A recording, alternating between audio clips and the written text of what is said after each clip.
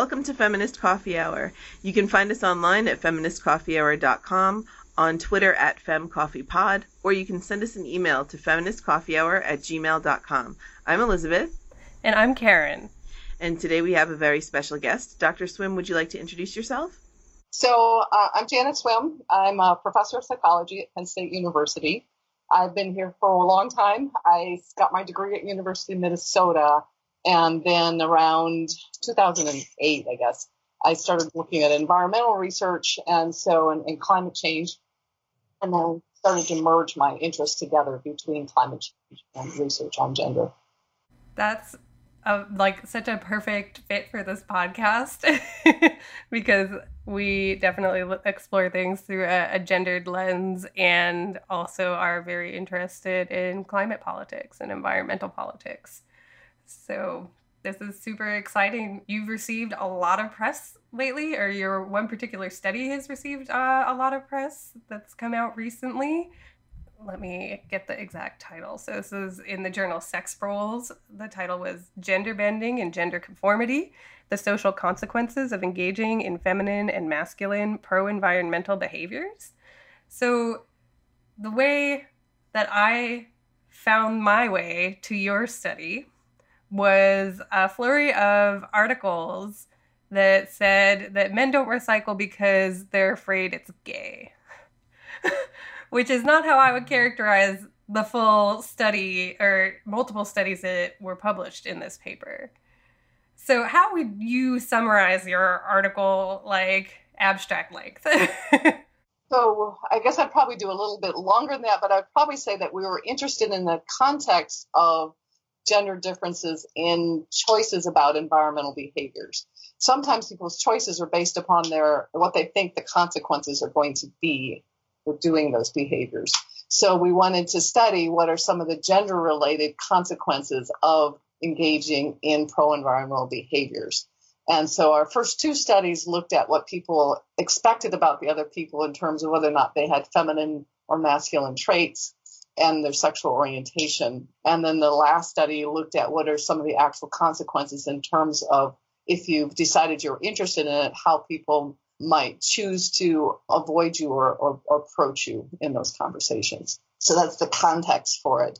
And the first set of studies, then we gave people scenarios about a man or a woman engaging in a series of pro-environmental behaviors. So it's not just recycling, as the headlines kept saying, but it has to do with whether or not people, a particular person had decided to, for instance, recycle, use organic food, decorate their room in such a way that would have more light in it, buy sustainable clothes. There's a series of things, and that was the feminine one.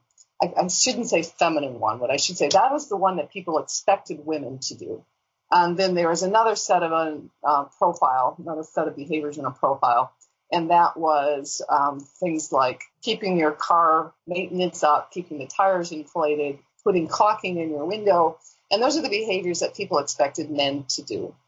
And so what we did then was we told people either a man or a woman was doing it. And we wanted to know first whether or not they saw the person as having feminine traits or masculine traits. And then also wanted to see whether or not they expected the person to be a gay, lesbian person or heterosexual. So what we found was that people expected everybody to have feminine traits. So no matter what behavior they did, whether the gendered behavior, they were all seen as relatively feminine. And in part, even tire inflation? Yeah. And then we think it's because pro-environmental behaviors are seen as caring. So feminine is not just, do you see the person as feminine? The feminine is, do you see the person as being nurturing and caring for others? And so if you're doing something for the environment, people say you're being caring and nurturing for others. And so all of the behaviors lead to these feminine attributes. So that's why I keep stumbling over the word. They're all feminine. Even the behaviors associated with men, they're feminine. But we were also interested in the sexual orientation and the idea that lay people have what's called a gender inversion theory. And that gender inversion theory is that if you do things that are out of your gender role, then you might be gay. But if you do in your gender role, then you're probably heterosexual. And so people don't know what somebody else's sexual orientation is, so they use these large categories to make those judgments. And they're not accurate, but that's what people use. So that's what we looked at, and we found that if this person was doing a behavior that was consistent with their gender, then they were seen as heterosexual. If they weren't, it's actually a whole range. So on average, people just didn't know. So it wasn't that the person, a man who recycled, was gay. It was that a man who did a series of behaviors, some people thought they were gay, some people thought they didn't know, some people thought it was heterosexual, and it just averaged out to people who just didn't know. That's the first set of studies, and I won't go into the second one. I think the first one is probably clear, so if you have any questions about that. In your research, do you look at gender identity at all? Because some of this, to me, seems like a conflation of sexual identity and gender identity. Yes, that's a very good point. So in terms of gender identity, we usually just use, in terms of behaviors, whether or not people are going to do behaviors or not, we look at when people self-classify based upon gender. And so we don't look at in terms of what I might call extent to which you feel like you're feminine or masculine, which is one way of defining gender identity. Another way of defining gender identity is the extent to which you feel a close connection with your gender group. We have looked at that variable to see whether or not that predicts anything. So it doesn't, basically. So it's really just sexuality that people project. Well, the sexuality part was actually, this is the first study, well, not the first study, but the first study we looked at in terms of what people's impressions of the person's sexuality. You had those stories about the person either recycling or fixing their car and other things like that. And then you said you asked them two questions, right? You asked the participants to rate the person as being a more masculine or more feminine, and then also gay or straight, right? Basically, yes. So we didn't ask feminine or masculine. We asked them like 12 different traits. Okay, you're right. Yeah. And then the feminine or masculine, it wasn't, this is a short assessment, and this is where we probably would do the study differently if we did it again. But we just had people use a slider scale. And so one side was heterosexual and the other side was gay or lesbian, and they picked where they put it. So it conflates sexual orientation and doesn't put into it their transgender or gender fluidity. That's not in there. So it's really just this scale, one item scale. So they were rating people on an assessment of a scale of gay to straight or straight to gay, and then adjectives which were more masculine or feminine, and you were looking at which adjectives people chose, and that was a measure for if the participants perceived the person as being more masculine or feminine. So if you could do it differently, how would you measure that? I might, instead of having a slider scale, I might have a series of categories, series of gender grouping, and have people say, how confident are you that the person is heterosexual? How confident are you that they're gay or lesbian? How confident are you that they have gender fluidity? So I might actually give them a series of questions and not just one. I'm like imagining a 1 to 10 heterosexual, 1 to 10 gay or lesbian, like.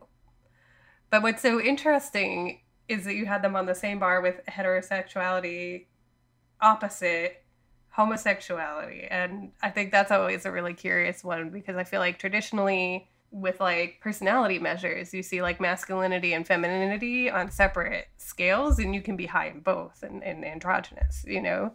So I always think it's fascinating whether these things are opposing or if they have more similarities in common. So this is just me kind of thinking about it. Yeah, so our original scale had it opposing each other. But if I were to do it again, I wouldn't do it opposing each other. I would probably separate them out to get a better sense of what is it that people are thinking. And then I would have a sense of confidence. So that 0 to 10 is kind of how confident are you. I think what you've done is so cool. And I love that science is like, this is how we did it. And this is where we got all our participants, and we can't run them all through it again. So maybe next time. I have a lot of things that I would like to fix about the scales I gave for my thesis. So yeah, no, it was fascinating to me. I was just telling Karen, when I was an undergrad, I had some probably politically incorrect opinions about social psychology. And I think that if I had known that this was the kind of stuff like that aligned with my environmental policy interests, I might have taken a very different career path. It was really interesting to me. And then did you want to talk about the second part of the study where I think it was people were choosing conversation partners? Yeah, they were choosing conversation partners. And so what we did was we had people come into a lab room. So it's a room with a whole bunch of computers. And they are told that they're going to have a conversation about the environment.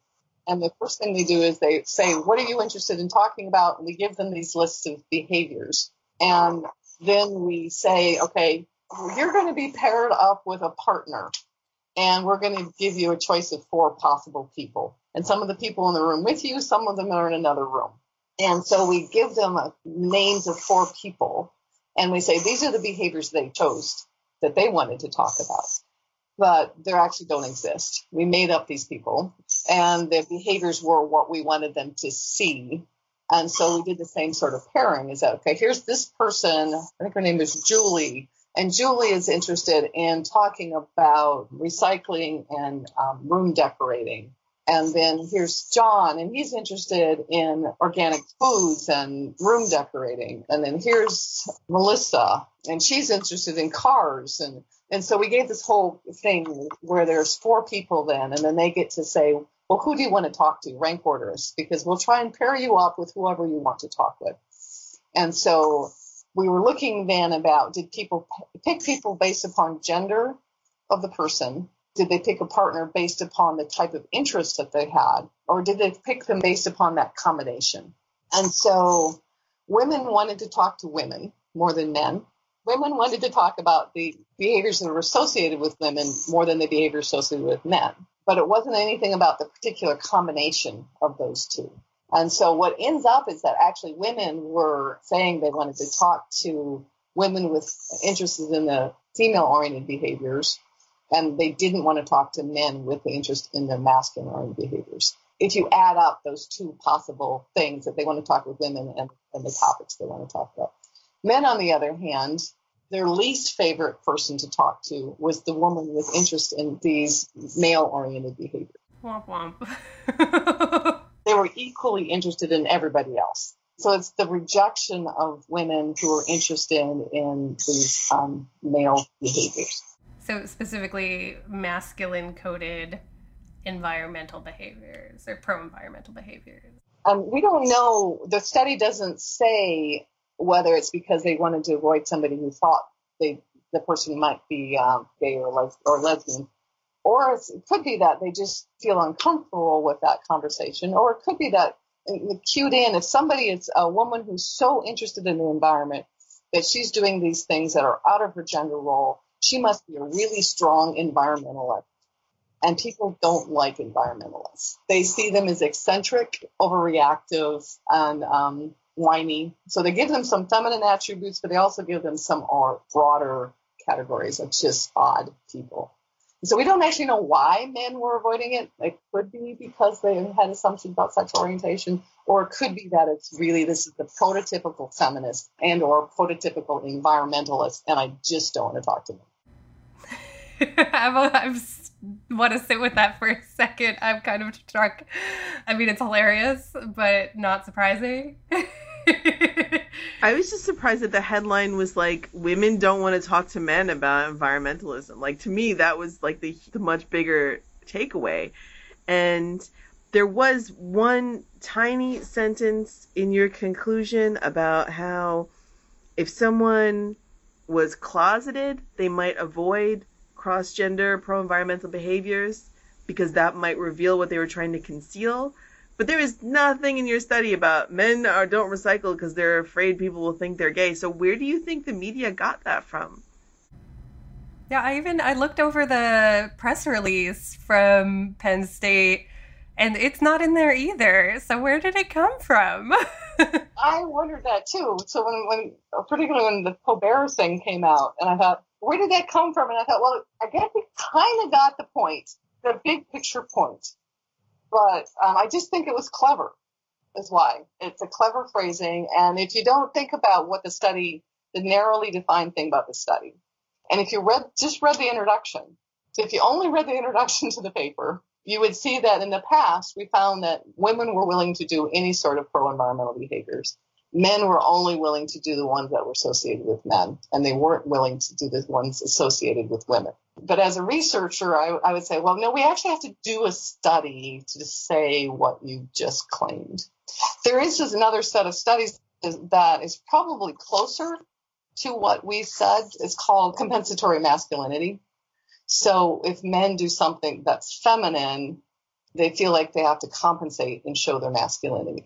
And so there is some studies that have shown that when men look like or might look like that they're feminine, then they do avoid using grocery bags, and they are more likely to choose to eat red meat over have a vegetarian diet. So there is some studies that do show that men avoid these things when they're concerned about how they might feel. What's different is that those studies don't look at sexual orientation. Assumptions about whether or not men are concerned about sexual orientation. And they actually don't even look at why they're concerned. They just know that if men's masculinity is threatened, they tend to avoid these behaviors. I think that's so fascinating. So some of the studies that were included in this paper were college students. I'm assuming they were psych undergrads at Penn State. Yeah, the second study was, or the third study, I'm sorry, the social exclusion study was students. The first set of two studies were more general population. It's using a sample that's called MTurk, Mechanical Turk. I have a question about the measure that you used on the third study, the conversation pairs study, to determine a person's level of prejudice against gay and lesbian people. Was that a measure that was a little bit older? It was. It's a little older, and it has a whole bunch of subscales. And so we picked the one subscale that had to do with social distancing. Yeah, no, I just had a question about that because, attitudes change and times change, and someone who was more homophobic 20 years ago might be more blatant about it than someone today might have more of a dog whistle or a coded way that they're expressing their prejudice, I suppose. So I was just wondering just the way that you thought about that. Well, I think that I like that subscale not only because it was relevant to the particular study, but because it is a bit more subtle. It's a sort of measure that you could say there are lots of reasons why I don't want to sit next to somebody who's gay or lesbian. I just feel uncomfortable. It's nothing about them. So there's a lot of excuses people could give. And so I don't remember the means on it. We did find that men were more likely to have higher levels of prejudice than women, which is pretty consistent. And I would say that looking at the distribution of them, there wasn't so low that there was no variance in it. So I think that one actually works still pretty well. Yeah, this is another how the science sausage gets made and how you check for these things, because people have thought about that. And that's something that you explore. So I always think it's really funny when I'm trying to choose a measure, what are the studies that have used this measure before? What are the psychometrics of the measure, and comparing your sample and their scores to what you tend to see with that measure. So this is actually a really fun for a nerd conversation. So I'm just starting. I took stats as a very traditional stats class. And I know the way that we look at statistics is changing so much in psychology.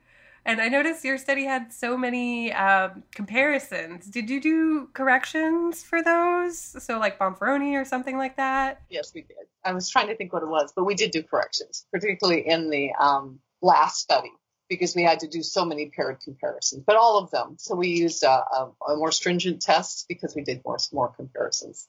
That's awesome. So I'm glad, because you have such a historied body of research, and I feel like those are where you see people kind of not taking into account all these new things. So for the statistical nerd, the first studies actually ended up being we did this meta-analysis within study meta-analysis. Yeah.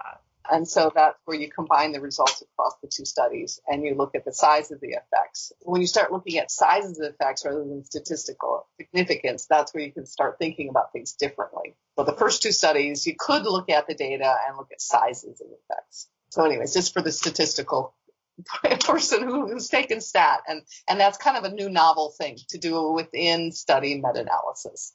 So I do think that it's interesting that your other point that I do think that the media has given women a pass on this. They're saying, oh, look at men, but they're not saying, look at women. They were avoiding men.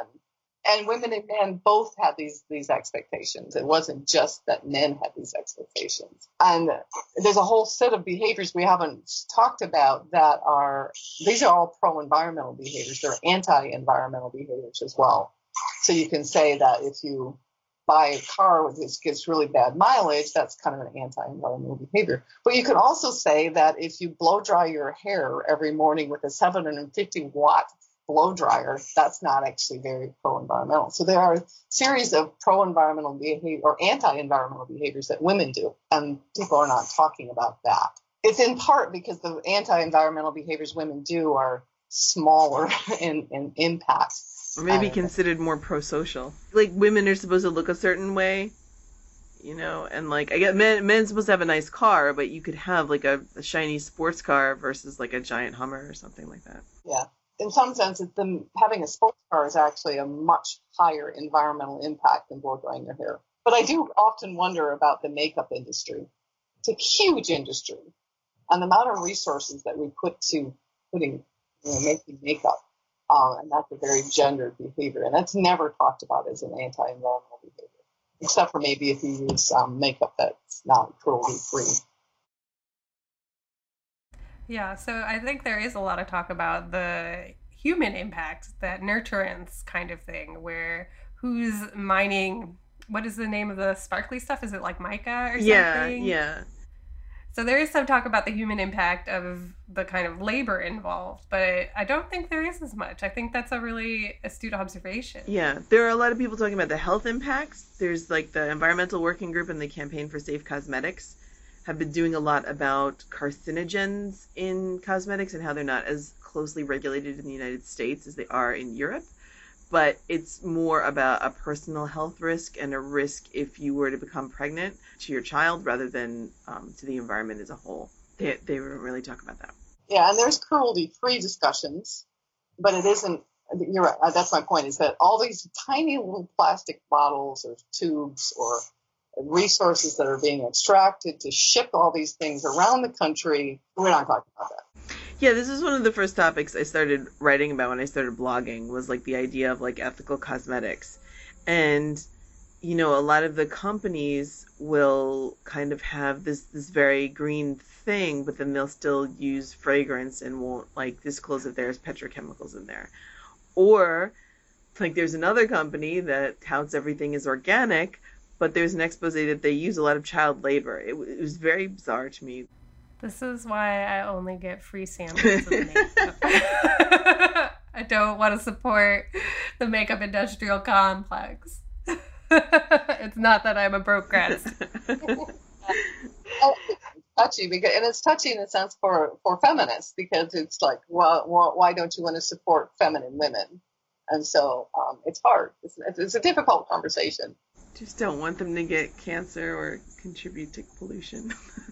That's all. There is no ethical consumption under capitalism, even if you're feminine. I just had a question. Do you have any recommendations for people who are not academic to learn more about your area of interest, like the intersection of psychology and climate change and stuff like that? Any books or websites? I can't think of anything right now. There, in the sense that, there are some places that I would go, like Climate Reality, and there are various sites that are relatively more or less psychology oriented in them. George Mason's Center for Climate Change is a great set of information. So there are various places for climate change, but I don't know that any of them really deal so much with gender. In fact, I don't know anybody who does.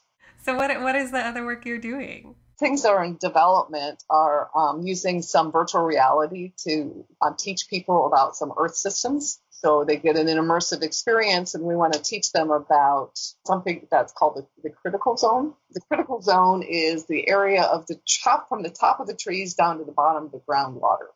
And so it goes beyond what people normally think about the biosphere. And then you've got various carbon cycles and water cycles that go through it. And so it's a science education, but it's trying to teach people things that help them understand systems biological system. So it's immersing people in that, so they get to go and explore an area, and they get to click on something and the ground comes up. And so we're trying to make some role playing. So that's one. I'm looking at another set of research where it's looking at what are the sorts of experiences that people have in nature that lead them to change their feelings and thoughts about themselves. So self-transformative experiences while in nature. Oh, that's so common. It's trying to differentiate between what we call hedonic experiences and eudaimonic experiences. So being happy and joyful versus having some self-reflection and meaning making. So we're doing that. And we're doing that actually with a group of, it's called Mount Cuba Botanical Center, looking at having people spend times in their yard itself and then start connecting that to planting native plants in their yard. So my mom has been doing some of that. She's also in Brooklyn, so we have like a 10 by 10 backyard in her home, but she's planting native plants. Excellent. And she should go out there and enjoy them. Oh, she does. She does. One of my lotto fantasies is buying her a huge plot of land to garden in and then relax in. The other part, I do look at the way that emotions in general. So some of it has to do with empathy, looking at empathy towards animals, and hope. So that's a big area that we look at. Do people feel hopeful about their ability to make changes? And so that actually predicts whether or not somebody's going to do something. If you feel hopeful about working with other people, if you don't feel hopeful, then you're less likely to do something. Boredom is the other thing. If you think about you're going to be bored if you do this, you don't bother. So hope and boredom are two things that we found to be important, emotional responses to the thing that you want to do, which is different than your emotional responses to climate change itself. So I have that sort of research too. So a lot of affect, work with how affected. So I'd probably say affect and systems thinking. So the cognition, seeing yourself as part of a system, not just an individual actor, and how feelings become a part of those decisions. So very macro to kind of very micro. So how you see yourself in the system, and then how likely are you to actually do a behavior in your near future? Yeah, that's really cool. So it's also kind of interesting on a political level in that individual actions and their impact do have an effect, but doing these things at the same time as the current policy of deregulation, I have this sense of almost burnout. How much am I going to do to counteract these larger systems? Yeah, that's why I think it's important to think about community actions and what you can do with other people. So I'm trying to remember the person's name who did the film No Impact Man. But one of the things that I have with that is, so he started off by himself and his family to have no impact. But the last thing he says to people, if you want to do something, join a group. And so that's what I tell people. And when I first started doing things on climate change and psychology, people would ask me, radio people in particular would ask me, if you had to tell people one thing they would do, what would you tell them to do? And I hated that question. There isn't just one thing. But then I decided after watching No Impact Man, the one thing I would say is join a group of people who are doing something. Because you're not by yourself. You can feel like you're doing other things. You have social support for what to do. You learn about things you can do. You have more social influence with a group. So that's my one behavior, is join a group. So if people want to learn more about your research, should they go to your website, follow you in social media? How should they find out? Probably go to my website. I mean, if you want a general overview, I do have a Twitter account. I try and not post a lot of things on it, just things when I want to publish something. So I have a Twitter account. I think it's Janet Swim, and my webpage for general. It's swimlab.weebly.com. Great. And you can follow me on Twitter at Miss Cherry Pie, P-I like the number pi. And you can follow me at Karen. Thank you so much. Thank you. You've been listening to the Feminist Coffee Hour podcast, tackling political arubers from the feminist outer boroughs of New York City. If you like our podcast, please support us at our Patreon, which you can find at www.patreon.com/feministcoffeehour, or, do a Google for Patreon and Feminist Coffee Hour. Our patrons get early releases of episodes, plus other cool perks at higher levels. If you can't support us financially, you can always give us a 5-star rating on iTunes and write us a review, as it helps the algorithm know we're there and that people like us, like you. Our intro and outro music is Making It Hard by Bridget Ellsworth, and you can find her music on SoundCloud.